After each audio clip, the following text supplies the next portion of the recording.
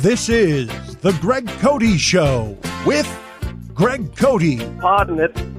Here's your host, Greg Cote. Hey everybody, welcome to the Greg Cote Show with Greg Cote and Chris Cote podcast. Welcome back, Jack. Today we have the menu of a Michelin 5-star restaurant. We bring you nothing but quality. We have a terrific interview with Greg Camarillo, the former Miami Dolphins wide receiver who made a lot of news in the past week with things he tweeted out, and that's a fun interview because we talked to him about that and about his very unique, distinct place in Miami Dolphins franchise history. Can you explain to me why you always go to Jack? Like, why can't you do another name that rhymes with back? What else rhymes with back? Like, you could do Zach. You could say Mac. Like, like, welcome back, Zach. No. Why is it always Jack? Well, because if I say welcome back, Zach, it sounds like I'm talking to a specific guy. Like we have a guy named Zach. Well, what's Jack? Well, Jack is jack of all trades. No, I mean, Jack is a generic word that you say after the word back. Welcome back, Jack. I mean, it's just something I grew up with. Welcome back, Mac. No. Like, it's equally as ridiculous. Like, Jack is not like something people are like used to like wanting to hear in that setting. I think they do. Everybody that's listening to this is thrown off a little bit when you hit them with a Jack. I think you could not be more wrong. But they're thinking, whose name is Jack? It makes them stop listening to you for a split second because they're like, who? No, they know it. They know Jack. Jack is eternal. It's through history. Jack Kerouac of On the Road fame. I mean, Jack Nicholson. I mean, generally, if you're named Jack, you've achieved some level of Jack White. People named Jack are eternal. They're wonderful. But now we're just being ridiculous. Well, I wanted to mention, in addition to Greg Camarillo, we have a special. This is our 50th podcast, ladies and gentlemen. 50. We're turning 50 today. We've been doing this nearly a year. And so Mount Gregmore, a Greg Cote Show tradition since 2020, has a special Mount Gregmore devoted to the number 50. Why'd you just look to your right? Like the audio could hear you look mid word right there. Clean it up in post production. It's hard to clean up a mid word look to the right. Speaking of me messing up and being a non-professional when speaking into a mic, we have a great. Should we tease what we have? I think we should. I'm really excited about this. Well, okay. I want to be very honest with you, and you guys know this. My voice is very lugubrious, okay? It can be gross. It can be slow. It can be, a lot of ums and ahs and just zero polish. If they only knew. Well, yes, if they only knew. That's why you have to play this podcast on 1.5 speed, because you know what it does? It makes me sound better. It makes me sound like I have some vitality and some verve that I don't normally have. So please listen to it at 1.5. But Christopher, producer extraordinaire. Like right now, your voice is doing a thing. It's perfect. Okay. Christopher has put together a parody song making fun of my voice, the voice that he has to hear unedited. You guys should realize how terrible it is. But anyway, we'll get to that as well. Basically, every interview he does, with or without me, when I'm like editing it afterwards, I'm just made very frustrated by his constant ums. And I'm no one to judge. I am terrible. I say like a lot. But I just, it frustrates me because you do this thing where you swallow, you'll like clear your throat and you'll swallow. And I know. And it's just, it's something that's been boiling over in me, all this frustration. And I finally, and I wasn't there for the Craig Camarillo interview. So when I was listening back to it, I was like, I grew inspired to, finally, make an ums parody song. I deserve it. Believe me. Yeah. And it was funny. I laughed out loud. I was in Vero Beach visiting my dying aunt. It lifted my spirit because I heard it on the way back. Auntie Arlene, we love you. Listen, I want to mention very quickly that Cam Newton got heckled at a youth football camp, which I found hilarious. Wait, what? Yeah, you didn't hear about that? A kid on TikTok started heckling Cam Newton, and his worst diss was yelling at Cam Newton, "Yo, free agent!" Which, to me, that's not a big insult to call somebody a free agent, but Cam Newton got in the kid's face, like a 15-year-old kid got in the kid's face and just kept repeating, "I'm rich. I'm rich. So it was both a comical and a pathetic scene that happened. Oof. I'm trying to think. Like I was ready to be on Cam Newton's side. Yeah, exactly. I'm glad he wasn't being like threatening, like he was gonna hurt him. Like that would have been worse. Oh yeah. But next on the list of worst is like just flaunting that. Yeah, that was pretty bad. The saving grace, if any, was that Cam Newton had no anger on his face at all. He was like had that big. He's got a beautiful smile, Cam Newton. He had this big. Well, he grin. is rich. No, you can't deny it. I get it. Like he could never play football again, and he's gonna live good. Like I kind of get. Before we and it must stink to be famous and just like always have a camera in your face. You know what I mean? Like you can't just do something without a camera. Yeah, but if you're Cam Newton at a youth football camp, that may be one of the last places you expect to be heckled. You're not at the Meadowlands playing the Jets where you expect heckling. You're at a youth football camp. And you're also like around a lot of kids. Right. You'd think you'd have it turned on that day to like do everything in the right spirit of like, for the kids. And like, that's odd that it would happen there. I would get it if you're just like at a mall and some guy's heckling you, like I'm rich. Right. But like at a youth camp, you probably should have. Yeah, exactly. You got to bite your tongue on that one. Before I introduce Greg Camarillo, and it was a great conversation we had. You're going to really want to hear it. A conversation. Yeah, that's right. I want to mention very quickly, we've teased, I'm not sure if we mentioned it on the air, but on Twitter, I teased that there's big news coming for our podcast, and I'm about a little overstated. I think it's pretty big news. I'm excited about it. Here's what's going to happen. I just threw in another by the way. I caught myself after the fact. We we are going to be available. This little podcast, the little podcast that could, is going to be available on Sirius XM National Radio beginning Monday, March 8th. How about that? What channel? We are going to be on channel 145, I believe. All right. And is this one of those things that if we do really well, we can move like lower and lower as a channel? I think eventually yes. we could be channel 8. Right. Like we can replace 80s on 8. Right. We're eventually gonna bump Howard Stern. But seriously, it's exciting. We're affiliated. We will be affiliated beginning Monday, March 8th with channel 145 Slam Radio, and you can still get this podcast, obviously, and listen to it at your pleasure on Spotify and Megaphone and Apple, of course, and wherever you do your potting. But beginning Monday, March 8th, you can also hear it not only on Sirius XM channel 145, but I believe we're going to be in drive time. I think it's 5 to 6 p.m., but we're gonna let you know as we get closer. Yep, it's exciting. Do I have an intern yet? We're working on that. We're trying to get you an intern from this channel to help us out. It's just one of like I wrote a couple goals down. At the beginning of every year you write down some goals. And your first one was I want to work less. One of my goals, oddly enough, was just in any way in life, whether it's with this podcast, I'm with the Lebitard Show. I want an intern. So if you could just make that happen for me, I'd love it. Yeah, we're going to work on that. We're going to work on that. Anyway, a quick intro to Greg Camarillo. I'm not going to say much because I think when actually introducing him during the interview, I sort of described what's happening. But thank you for thank you for not doing that because you love. I do love to do that. I will just say he's got this is mostly a fun interview.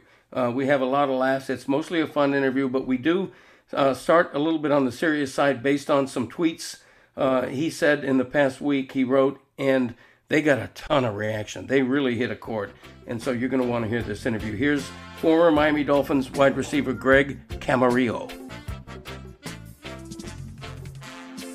Happy to be joined today by a name that'll be familiar to NFL fans, especially Miami Dolphin fans, I think. Greg Camarillo, wide receiver for 7 years in the NFL from 2006 to 12, including 07 to 9 with the Miami Dolphins down here. Thank you, Greg, for being here. Yeah, my pleasure for joining. Thanks for having me on. You, on Twitter, at Catch Camarillo, you wrote a thread of 6 tweets that really gave people an idea of what being a former athlete is all about. The reaction has been overwhelming. I think you've had over 30,000 likes for these tweets. They really struck a chord with fans. And before we talk about that, pardon my voice here. Hopefully my producer who's not here will edit that clearing of the throat out. Before we talk about that, if you don't mind, I'd like to read your tweets to our audience so they know what interested me so much about having you on. You wrote, "Football players struggle when our careers are over. It's hard. We have been football players for years. It's what we do, what we know, and a big part of who we are. And then it's gone. A big part of our identity lost. Football is the ultimate team sport. We are taught to bury our problems and pains for the benefit of the team. In a game, that works. In life, that's dangerous. The mentality of suck it up or fight through it doesn't work in real life. We often reach a pinnacle at a young age. Our childhood dreams have come to fruition. Then at around 30, we start over. How will we ever achieve something this great again? Will I ever feel this same excitement or pride again? That's hard to deal with. Our conversations with friends and family are always about football. People love talking about the game. So do we. And then suddenly it's, what are you doing now? What's next? A strictly regimented life is now wide open. The adjustment is hard. Physical pain can take a toll. Memory problems, aching knees, restless nights. It all adds up. You never know what someone is dealing with, the battles they are fighting. We all go through it. It's okay to need help. We all need help at some point. Call your friends. Call your family. Check in. Send love. Show support. Life is short. Take advantage of every moment you have." Greg, that's pretty honest of you to sort of almost bare your soul like that. What led you to be so honest and write what you did? Honestly, didn't think I was sharing anything that was that personal or a secret, and until I've learned the reaction I've been getting from people that are thanking me for bringing that topic to light. Because that was my experience. These are the things that I went through and thought after retiring from football. It just assumed that was part of life. I didn't realize that so many people outside of just football, I've gotten great, very positive responses, thank yous from college athletes, other pro athletes from different sports, military vets that have the similar struggles, often with more dire consequences after, retirement. Mm-hmm. And so, it was a result of a reflection time after Vincent Jackson was found dead last week. That was a friend, a teammate. We were rookies together in 2005 with the San Diego Chargers. I spent 2 seasons and 3 camps together with him. So he was, a good friend. You found out he had passed away. We don't know the details of his struggles, but clearly there were some issues going on. There were some deep issues. And so, reflecting on Vincent and his journey just prompted me to just share my thoughts on Twitter. Had no idea that it would get quite the reaction like that. But so much positivity has come from that I'm glad that I hit tweet and put it out there. It's almost like a public service, really, that you did. And because I think a lot of athletes had to be nodding their heads and knowing exactly what you were talking about when they read what you wrote. And I didn't realize, I was going to ask you what sort of was the trigger for this, but obviously Vincent Jackson dying last week was it. And I didn't realize you guys were teammates. That has to hit you hard when you hear about a guy that young suddenly gone. And especially a guy that I was close to. I hadn't talked to him in a long time, but, we were camp roommates, spent, hours together in a hotel room he was a 2nd round pick. I was an undrafted guy. So our journeys weren't exactly the same, but then once you come together as teammates, you have a bond. And that's the beautiful thing about football is you get to know and develop relationships. You get to be in a locker room. You get to create lifelong friendships, and a lot of my tweets, a lot of those thoughts were not a result of the news from Vincent Jackson, but things that I had been thinking about for a long time that I just decided to share at that moment. And work in college athletics. I'm an academic counselor for student athletes. And so, pretty much my career, my job is to help athletes prepare for success whenever, they hang up their jersey. What school are you at? The University of San Diego. Okay. Your personal transition, Greg, from being an NFL player for 7 years to not being an NFL player. What has that been like for you personally? Was it a mental challenge? Is it the physical pain? Like the part of those tweets that applied the most directly to you were what? So I've been retired 8 years now. The same amount of time I have been done with football as that I played in the NFL, which is really, it's just an interesting crossroads for me. The two hardest aspects for me, I retired at 30 years old, not knowing if I'd ever feel the emotional peaks that football provided. When you run out into a stadium of 80,000 people, it is an absolute rush. That is an amazing feeling. As a kid, I dreamed of being on SportsCenter. I got to be the number one on SportsCenter's top 10 with the Dolphins catch, which of course is a dream come true. I collected playing cards as a kid. I have my own NFL receiving card. That's cool. I running out of that Dolphins helmet with the smoke going, like those are childhood dreams come true. And to feel like you may have peaked at 30 when there's so much life left, it's difficult to cope with. And yes, maybe I'll experience something like that again, or maybe I won't need to experience something like that again. But just that thought of I was, months ago at this peak, where the hell am I now? That's a tough one to deal with. And then the other hard part for me, it was when people would ask, what are you doing now? And so, I've always been a very driven guy. I've always been someone that wants to achieve a lot. And, I was an engineering student at Stanford. I apologize if this sounds like I'm bragging, but I'm trying to put it into, sure. I'm trying to just, paint a picture. I was an engineering student and a football player at Stanford. So I was always like working hard, trying to get better at football, trying to get good grades in engineering. And then every year in the NFL, as an undrafted guy, you're making the roster every year. So my energy always, let me make this roster. Let me make this roster. Let me make this roster. And then suddenly I don't have anything for the first time in my life that I'm pushing hard to succeed at. And fortunately, when I retired at 30, my first child was born January 5th, right at the end of the season. I got to put all my energy into being a dad. But I read every dad book in the world. I was YouTubing how to change a diaper. Like, I put a lot of energy into that, but it's just a totally different world. Busting your ass in a weight room to the point where you throw up so you can be a good football player is not the same as, changing a great diaper, making sure that's all the way clean. And so, not having something to put my energy into, not having really much to tell people, well, what's next? Shit, I don't know. Right. Those things were hard for me to deal with. Yeah, I remember I've talked to other retired athletes about similar stuff like this, and it interests me every time. And there are common threads to it. I remember talking to Don Shula very late in his life. So this is 30 years after he's retired as one of the greatest coaches ever. And I remember him saying, you just can never duplicate those 3 hours during a game, the excitement, the adrenaline of those 3 hours. And I wonder, what do you miss most about football? Is it the actual game? Is it the camaraderie in the locker room? Is it the celebrity? What do you miss the most about? Oh, man, a lot of those things that you just mentioned. And it's funny you say that. You'll never replicate a game, but you also never replicate the stress of a game. That's stressful, and I don't miss that part. A few things, and one that actually really surprised me, that while I was playing football, I would have, if I would have told you this was my response, I'd have been like, man, get out of here. That's terrible. I miss grinding through an intense workout.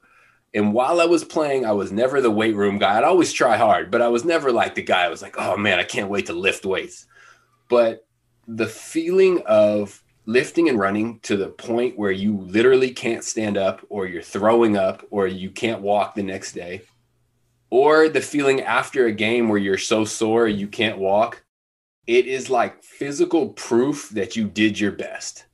You don't get that anywhere else in life. But I work out, I'm in good shape, but I'm not going to work out to the point where I throw up. That would be ridiculous. And so I miss being able to pour all my energy into something that day and knowing that I did my very best at that. And another thing, I miss the camaraderie. I miss being in a locker room, messing around with the guys. I miss the ability to compete. I love the fact that you go out there and practice every day. You get a chance to compete. Before COVID, I played in an old man's soccer league right here in the neighborhood. And I just loved just getting out there to compete. But the other part is I like trying to get better at something, being nervous going into a performance, doing good or not doing all that well, having something to fix, going back to it. And I do a post-game show on Sunday Night Football, after Sunday Night Football in San Diego, a local show on NBC called Football Night in San Diego. And I get a little bit of that feeling. I get to prepare, I get to perform, it doesn't ever get like a perfect show. It's never, oh man, I nailed it. There's always something that I can improve on. And I like that feeling of, saying, Greg, you did well, but there's something you can do better. Let's work on that and get back. So I get a little bit of that from football. I get a little bit of competition from chasing old men around a soccer field. But you, just like Shula said, you can't replicate that total feeling that football gives you. We're going to move on to happier subjects in just a second, but I wanted to ask, what's your best advice for former athletes and athletes who have retired who might be struggling a little bit with the mental side of it? Had you had an opportunity, say, to speak with Vincent Jackson a month ago or what have you, what do you think you'd try to impart to somebody like that who may be struggling a little bit with the afterlife, so to speak? I mean, to take advantage of the help that's given. So the NFLPA has done an amazing job of fighting for resources for players. And we have an arsenal of things we could take advantage of. They paid for me to go to graduate school. They have mental health counselors. They have career counselors. And they're literally one phone call away. But, it's hard to get former players to engage. And so, my advice would be just advantage of it. There's people literally waiting to help you out. We just got to be strong enough as men to ask for that help, and we can't be afraid of doing so. Good advice. By the way, we're speaking with Greg Camarillo, the former NFL player who's well known to Dolphin fans for a particular bit of history that we'll get to in just a second. But Greg, you're an interesting dude. I'm going to describe you in a way, and let me see if I have this right. You turned down Harvard to walk on at Stanford. Your mother is a Jewish Hungarian. Your dad's Mexican Catholic. You have described yourself, maybe half kiddingly, as a Mexi Jew. You're in a beautiful interracial marriage. You have 3 great little girls, and the family celebrates Christmas, Hanukkah, and Kwanzaa. So you've got some serious celebrating going on. Do I have all that about right? Yeah, you nailed it, man. I am a self-proclaimed Mexi Jew in the background. Actually, as a perfect one for Miami, a Latino that's Jewish. That's like 70% of the population right there. Oh yeah. But yeah, I come from a very diverse family. My wife is Black, and so my kids are Black, white, Latino, Jewish. We celebrate a lot of different holidays. I take pride in having a mixed up background, and I like to just throw it all at my kids and hoping they understand, who I am, who their mom is, and where our families come from. I do want to ask you, Greg, with that in mind, and everything this country's gone through in the past year with the racial reckoning and those the terrible video of the way George Floyd died and the whole arising of the idea of white privilege. How have you dealt with that within your family? Yeah, and I'm glad you asked, because I love to jump into these conversations. And yeah, I talk about it with my kids all the time. So this morning, my kids are asking me all the time to print out coloring pages. So we print out these pictures of dolls, black and white, like a coloring book, and they're coloring it. And one daughter asks another daughter for a crayon, and she says, "This is a perfect crayon for skin color." And my 3 kids are 3 different colors. Mom's a different color from dad, so we're all across the board. And so I asked her, I said, "Why is that a perfect skin color?" And she said, "I don't know, it just is." And I said, "Well, if you say this is a perfect skin color, how does somebody feel that's not that skin color?" And so we just, right there, she's 8 years old. Right. I could see the wheels turning, and just said, perfect is not a good word for describing a skin color, because if it matches you, that's great for you. But if it doesn't match someone else, they're going to feel bad about it. So those little messages to kids can go a long way. And it's just a matter of framing it in a way that a kid can understand. And the earlier we talk about it, the more comfortable we're going to be talking about it as an adult. And I think that's a step forward. I want to talk a little bit about the Miami Dolphins, past and present. Your place in Dolphins history is unique because you, along with the quarterback Cleo Lemon, rescued the Dolphins from franchise disaster, from an 0-16 season in 2007. 0-13 team playing the Baltimore Ravens at Dolphin Stadium. You catch a 64-yard walk-off touchdown pass in overtime that wins the game. And I think I was there, and I remember this crowd of Dolphin fans acting as if the team had just won the Super Bowl. I wonder how you recall that play that moment, the aftermath. Describe that feeling for me. Yeah, well, I mean, you see the stadium this year with the social distancing and the space between fans. We were so bad in '07 that there was similar space between each fan. There was 6 open seats for every one seat. But, one of the best moments of my career, this is a podcast, so people can't see it, but right behind me in my office is a picture of that play. I can see it. Above that, there's a helmet and a game ball. So, obviously it was a moment of transition in my life. Going into that game, I had 1 catch for 2 yards, which is, I mean, if you can raise your hands out and show your total distance of your career in yards, that's not a good career. So I was a nobody going into the game, and then I was given an opportunity, and it just worked out magically. Probably the biggest celebratory moment in my football career. I mean, we acted like we won the Super Bowl because it was such a – the fans were going nuts because any fan that was still there was a faithful fan, because you don't go – after losing 13 games, you don't go to the stadium unless you really care. Oh, yeah. So it was just a great moment, a great catalyst for my career, and something I will always cherish. And the connection with Dolphin fans, that moment is always there. And I appreciate fans for sticking around in those tough times. You actually played here during 3 pretty eventful seasons in Miami. The team goes from 1-15 to the playoffs the next year. Cam Cameron to Tony Sperano, the Wildcat offense, all the Ricky Williams drama. What stands out most clearly or most vividly for you of your Miami years, other than that one play you just described? Yeah, so you mentioned it. We went from 1-15 to 11-5 and making the playoffs. That from 1 win to 11 wins is the greatest turnaround in NFL history. And that is one of the most proud moments of my career, because it represents how hard we busted our ass as a team. When we switched coaches, they changed everything, and our world got flipped upside down, and we turned it right backside by hard work, old school hard work. And so it was a very challenging time, but to do that, work hard, and then reap the benefits of that hard work as a team, that's what you play football for. I mean, granted, normally you always play to win a championship. We didn't do that, but it was something I'm most proud of. I have another game ball that's the greatest turnaround in NFL history, and that's one of the greatest team accomplishments that I've ever been a part of. Parenthetically, Sperano, of course, passed away fairly recently, and I knew him very well. Didn't know Cam that well, but certainly Tony. And to this day, I cannot fathom how he did not win the NFL Coach of the Year award for taking a 1-win team to the playoffs. It was just a crime. I think the Atlanta coach beat him out for that honor. But at any rate, you still follow the Dolphins fairly closely, I'm assuming. I do. I wonder if, as a receiver, as somebody, if you were on the team right now, you would have a vested interest in how they move forward with this. They're either going to go all in with Tua Tagovailoa and use all these high draft picks to surround him with talent, or they're going to spend all that draft capital and more to try to acquire Deshaun Watson, which is well known. It's been reported and speculated on and rumored and all that stuff.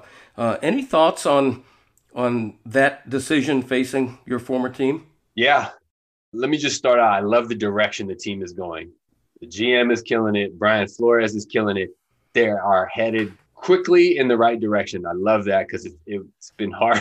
Been hard to watch them for the last decade. Yes, it has. I love the direction they're going. And so my take on your question, you absolutely 100% get Deshaun Watson if you can get him without ruining the ability to get support for him. Deshaun Watson is a top-tier quarterback, but as we've seen in Houston, he can't do anything unless he has help. So if you spend all of your money, all of your cap money, all of your picks to get him and can't get him help, that's pointless. So if you can get him and still have room for improvement, you do it. But I don't think that's going to be the case. I think his price tag is too high. You get to a help. The best way to help a young quarterback is to surround him with people that help him. Patrick Mahomes is the pinnacle of being a quarterback, but look what he has around him. Tyreek Hill, Travis Kelce, Edwards-Helaire, a great offensive line. He wouldn't be Patrick Mahomes if, he was in Cleveland. If he was in Cincinnati, he would still be a good quarterback, but he wouldn't be the quarterback we see. you have to help out a young quarterback and get him developed by getting him weapons. And my time in Miami, they always said, we need more receivers. We need better receivers. So I'm sorry to pass this on again to the next round, but you got to get some weapons, a true number one receiver, somewhere where we watched Tom Brady this year because he's, the Super Bowl MVP. We always watch him, even though if Dolphin fans are like me, we hate him, but we respect him. Mm-hmm. If he's in trouble, he just throws the ball up to Mike Evans, or he knows exactly where Gronk is. You need to get a guy where Tua is in trouble. He just knows, I'm going to that guy, and that's what they need to go get. Yep, no doubt. I agree. The dilemma for Miami is whether or not it's possible to get Deshaun Watson but not give up enough where you still have, I don't think it is. I don't either. Yeah. I don't either. Greg, I've kept you too long, and it's been really interesting. I'd like to close out with a few rapid-fire questions, harking back to your playing days. Who's the defensive player you played against that after the game you said to yourself, wow, that guy's a little crazy? Oh, a little crazy. Because those DBs have a reputation. Oh, man, those DBs. I thought you were going to say best defensive player. Now I'm messing up this rapid fire thing because I'm trying to think. Oh, you can give me the best as well. And Darrelle the craziest. Revis, by far, hands down, the best. Who's that? Darrelle Revis. Yep. That's without a question.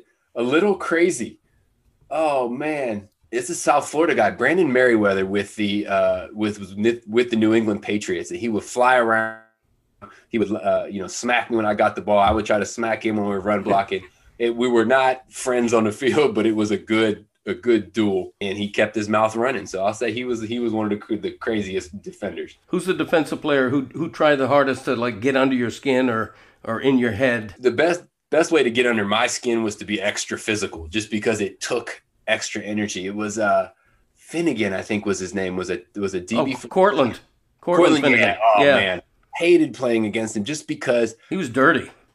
I mean, a little bit, but he required so much more energy to play against because you had to battle on every play that it was exhausting. And so, that he got under my skin for sure. Have you ever in your life, and the time to do this would have been shortly after that 64-yard catch, I would imagine. Have you ever in your life dropped the I'm NFL player Greg Camarillo card to get a table at a restaurant or get out of a speeding ticket or something like that? I'm killing your rapid fire, but I got to tell a story. So good. On Sunday nights, I can't forget the name of the place, but there was a place in South Beach. This is before Live in the Fountain Blue, but there was a Sunday night play where we would go. Several of our teammates would go, and I had gone weeks before that, but never was like a big spender in the club. So I never really. I got a table and a bottle once, and I didn't tip the doorman, which at the time I didn't realize would ever become an issue. I just figured you tip the waitress, the server. So after that 64-yard catch, we go back to that club, and the total opposite happened. He said, "You're not coming in." I was like, come on, man. We just want to celebrate this victory. Everybody in Miami knew we had finally won. He's like, "You're not coming in." And I couldn't figure out why. And he told me, I didn't tip him $100 to be walked to the table, not at the table for service, to be walked to the table. Oh my God. And so it took a solid 30 minutes to convince him, all right, I'll tip you this time. Just let me in and let me have some fun. So the total opposite experience. That's funny. A bunch of places down here have that reputation. Joe's Stone Crab used to be like that, where, if you didn't grease the palm of the maitre d' or whatever, you might have to wait an hour and a half for a table. Yep, that was me.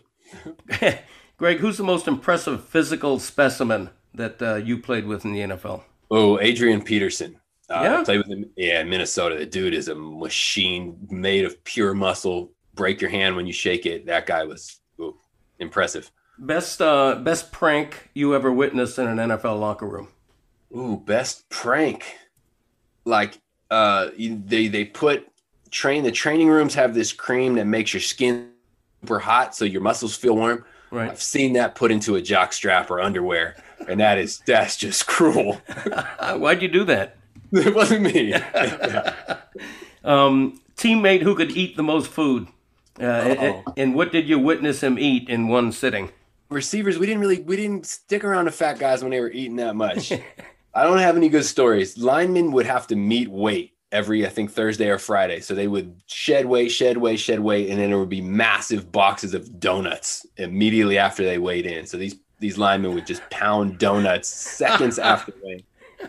Greg, I've kept you way too long because I've enjoyed it so much. I really appreciate your time. And follow this guy on Twitter at Catch Camarillo, and check out his Two Pros and a Joe podcast, which I certainly plan to do. And Greg, I'd really enjoy maybe reaching out to you again every once in a while, make you a friend of the podcast, and if something happens down here that's dolphin related, maybe you'll hear from me again. It's been a real pleasure. Yeah, pleasure connecting with you, Greg the Greg. Just reach out whenever you need me. I appreciate that. And again, thanks very much for doing this. If I can ever, I can't imagine what it would be, but if I can ever do anything for you down here or what have you, please let me know. Maybe you can get me into Joe's Stone Crab. I can try that. Let me check my wallet. Yeah. Awesome. Hey, good chatting with you, man. All right, thank you. Appreciate it. Hey, want to thank Greg Camarillo. Really enjoyed that interview, actually, that conversation. And do you usually not enjoy the interviews? There have been times. Sure, yeah. Who'd you enjoy least? I don't want to throw anybody under the bus. It was a book author. But we're in reruns. I thought you were going to rip the Whistler or something. No, I love the Whistler. I really did. The Whistler and the Hugger. Snuggler. Don't be offensive. Yeah, snuggling, huggling, whatever. Same thing.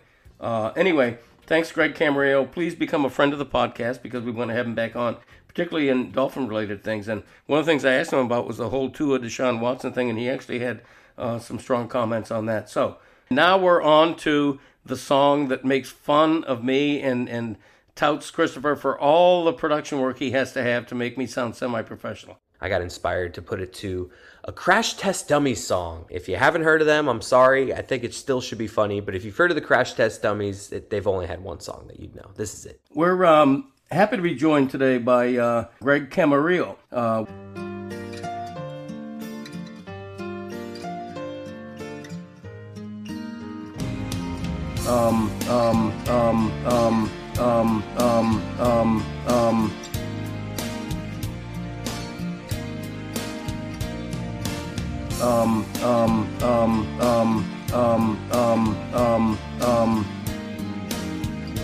Before we talk about that, pardon my voice here,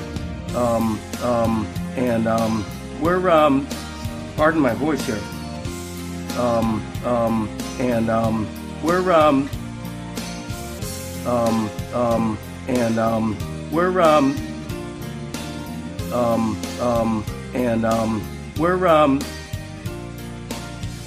Do people know that song, Crash Test Dummies? No. Mm-hmm. They don't? No. Well, if they know it, if the 7 people out there that are aware of that song thought that was even funnier. I'm sure that's just kind of funny in general, just because it's, a montage of you saying but the people that know the song that's parodying, I think are laughing a little harder. And here's a quick fact. You may not even know this. Your former babysitter, when you were like 3 to 6 years old or whatever, Maureen Diaz, she used to love that song. She was like the only Crash Test Dummies fan I ever knew. No, that was a great parody. I really enjoyed that. I'm glad we told this interesting tidbit that is only interesting to you and I. And Maureen, if she's listening. Last night, last podcast, I referenced Alan Cherry, and you're like, nobody knows who he is. But listen. Right. I feel the same way about Maureen. I'm telling you, but you did it. If you're in our podcast family and you're a regular and you listen every week, we're going to bring you in to the family by sharing little inside stuff. We're already bringing them in so much. Like we're at least trying to give them something that's, we could be criticized of giving them a lot of stuff that they don't really give a shit about. It's okay. We just had Uncle Dick on the podcast, for Christ's sake. Now, that's what I'm saying. All right. Shall we get on to Mount Gregmore? Because it's an exciting one. Yes. It really is. It's an exciting one because we turned 50 today. This is our 50th podcast since we started last March. It's almost our first anniversary, and that's going to be a party. But I want to welcome you to a very special Mount Gregmore today. This one in celebration of this being the 50th episode of our podcast, our golden anniversary pod. Oh my God, how many different ways are you going to say 50th? We get it. So on today's mountain, we welcome the most notable examples of the number or word 50. Okay. How about that? First, our honorable mention. In the history of cinema, in the history of movies, there has only been one movie simply titled 50, spelled out F-I-F-T-Y. It was in It was in 2015, fairly recently, and it was a Nigerian romantic drama that met with lukewarm reviews called 50. I thought you were going to say 50 Shades of Grey. Well, that was a whole title. I mean, this was a movie just Right, I called get you. 50. But when you said 2015, I was like, is he, like, did I hear that wrong? Yeah, that would have been good, but, with honorable mention, as Mount Gregmore aficionados know, honorable mention is usually a real obscure one, not as popular as 50 Shades of Grey. I'd love if you admitted for the audience right now that you were a big fan of 50 Shades of Grey and you read all the books. Didn't read a single word, never saw the films. I don't even know if it was multiple books, but Okay. it'd just be funny if you had a deep, dark sex side. Yeah, I think that was what my late mother, used to refer to as a dirty movie. Okay, number 5. Another interesting family. That's right, Ruth Doogie, who went on to become Ruth Cote because she married, Bill Cote. And if she hadn't, none of us would be here. Number 5, it's the most popular beer in the world associated with the number 50. So named because it was launched in 1950. It's a light-tasting ale that was Canada's most popular beer for decades until being demoted by the increasing popularity of lagers. It's Labatt 50. Huh. I'm liking this. Number 4. He never did much as a coach, but as a player, he was the best in the NFL ever to wear number 50. A Hall of Famer and the centerpiece of the Chicago Bears' famed Monsters of the Midway defense, Mike Singletary. Best number 50 ever, huh? In the NFL, and 4th on Mount Gregmore. Number 3, which will go right onto his resume, by the way. Number 3. No. His name is Curtis James Jackson III, but you know him far better by his stage name in the rap game. He was a protege of Eminem and Dr. Dre, who had some monster hits early this century, including Go Shorty, It's Your Birthday. That's right. We're in the club with 50 Cent. 50 Cent. 50 Cent. Number 2. He was the best ever to wear uniform number 50 in NBA history. We're so white. Beloved in San Antonio and a Hall of Fame center despite starting his career late after serving in the Navy. You know it. The Admiral himself, David Robinson. Wow. That is surprising that you had him not only on this list at all, but that high. Hall of Famer. Gotta respect. And now, number 1. I feel like even you're bored with this list. No, it is reaching a crescendo. They brought back the TV series in the 2010s, but we all know the original that aired from 1960 to 1980 was what made it famous, with one of the most distinctive theme songs in TV history, and actor Jack Lord, iconic, dominant as Detective Steve McGarrett, Hawaii Five-0. And this is Podcast 5-0. Thought you were going to maybe have just this being the 50th podcast be number 1 on your list. You know what? It should have been. It really should have been. I want to redo this and make my own podcast number 1 on Mount Gregmore. But now I will say before that list, I was really kind of thinking you were going to get it crazy with this one, but it ended up just being Mike Singletary and David Robinson and yeah. And you know what? I think it was an accurate list, though. I'm glad I threw in 50 Cent.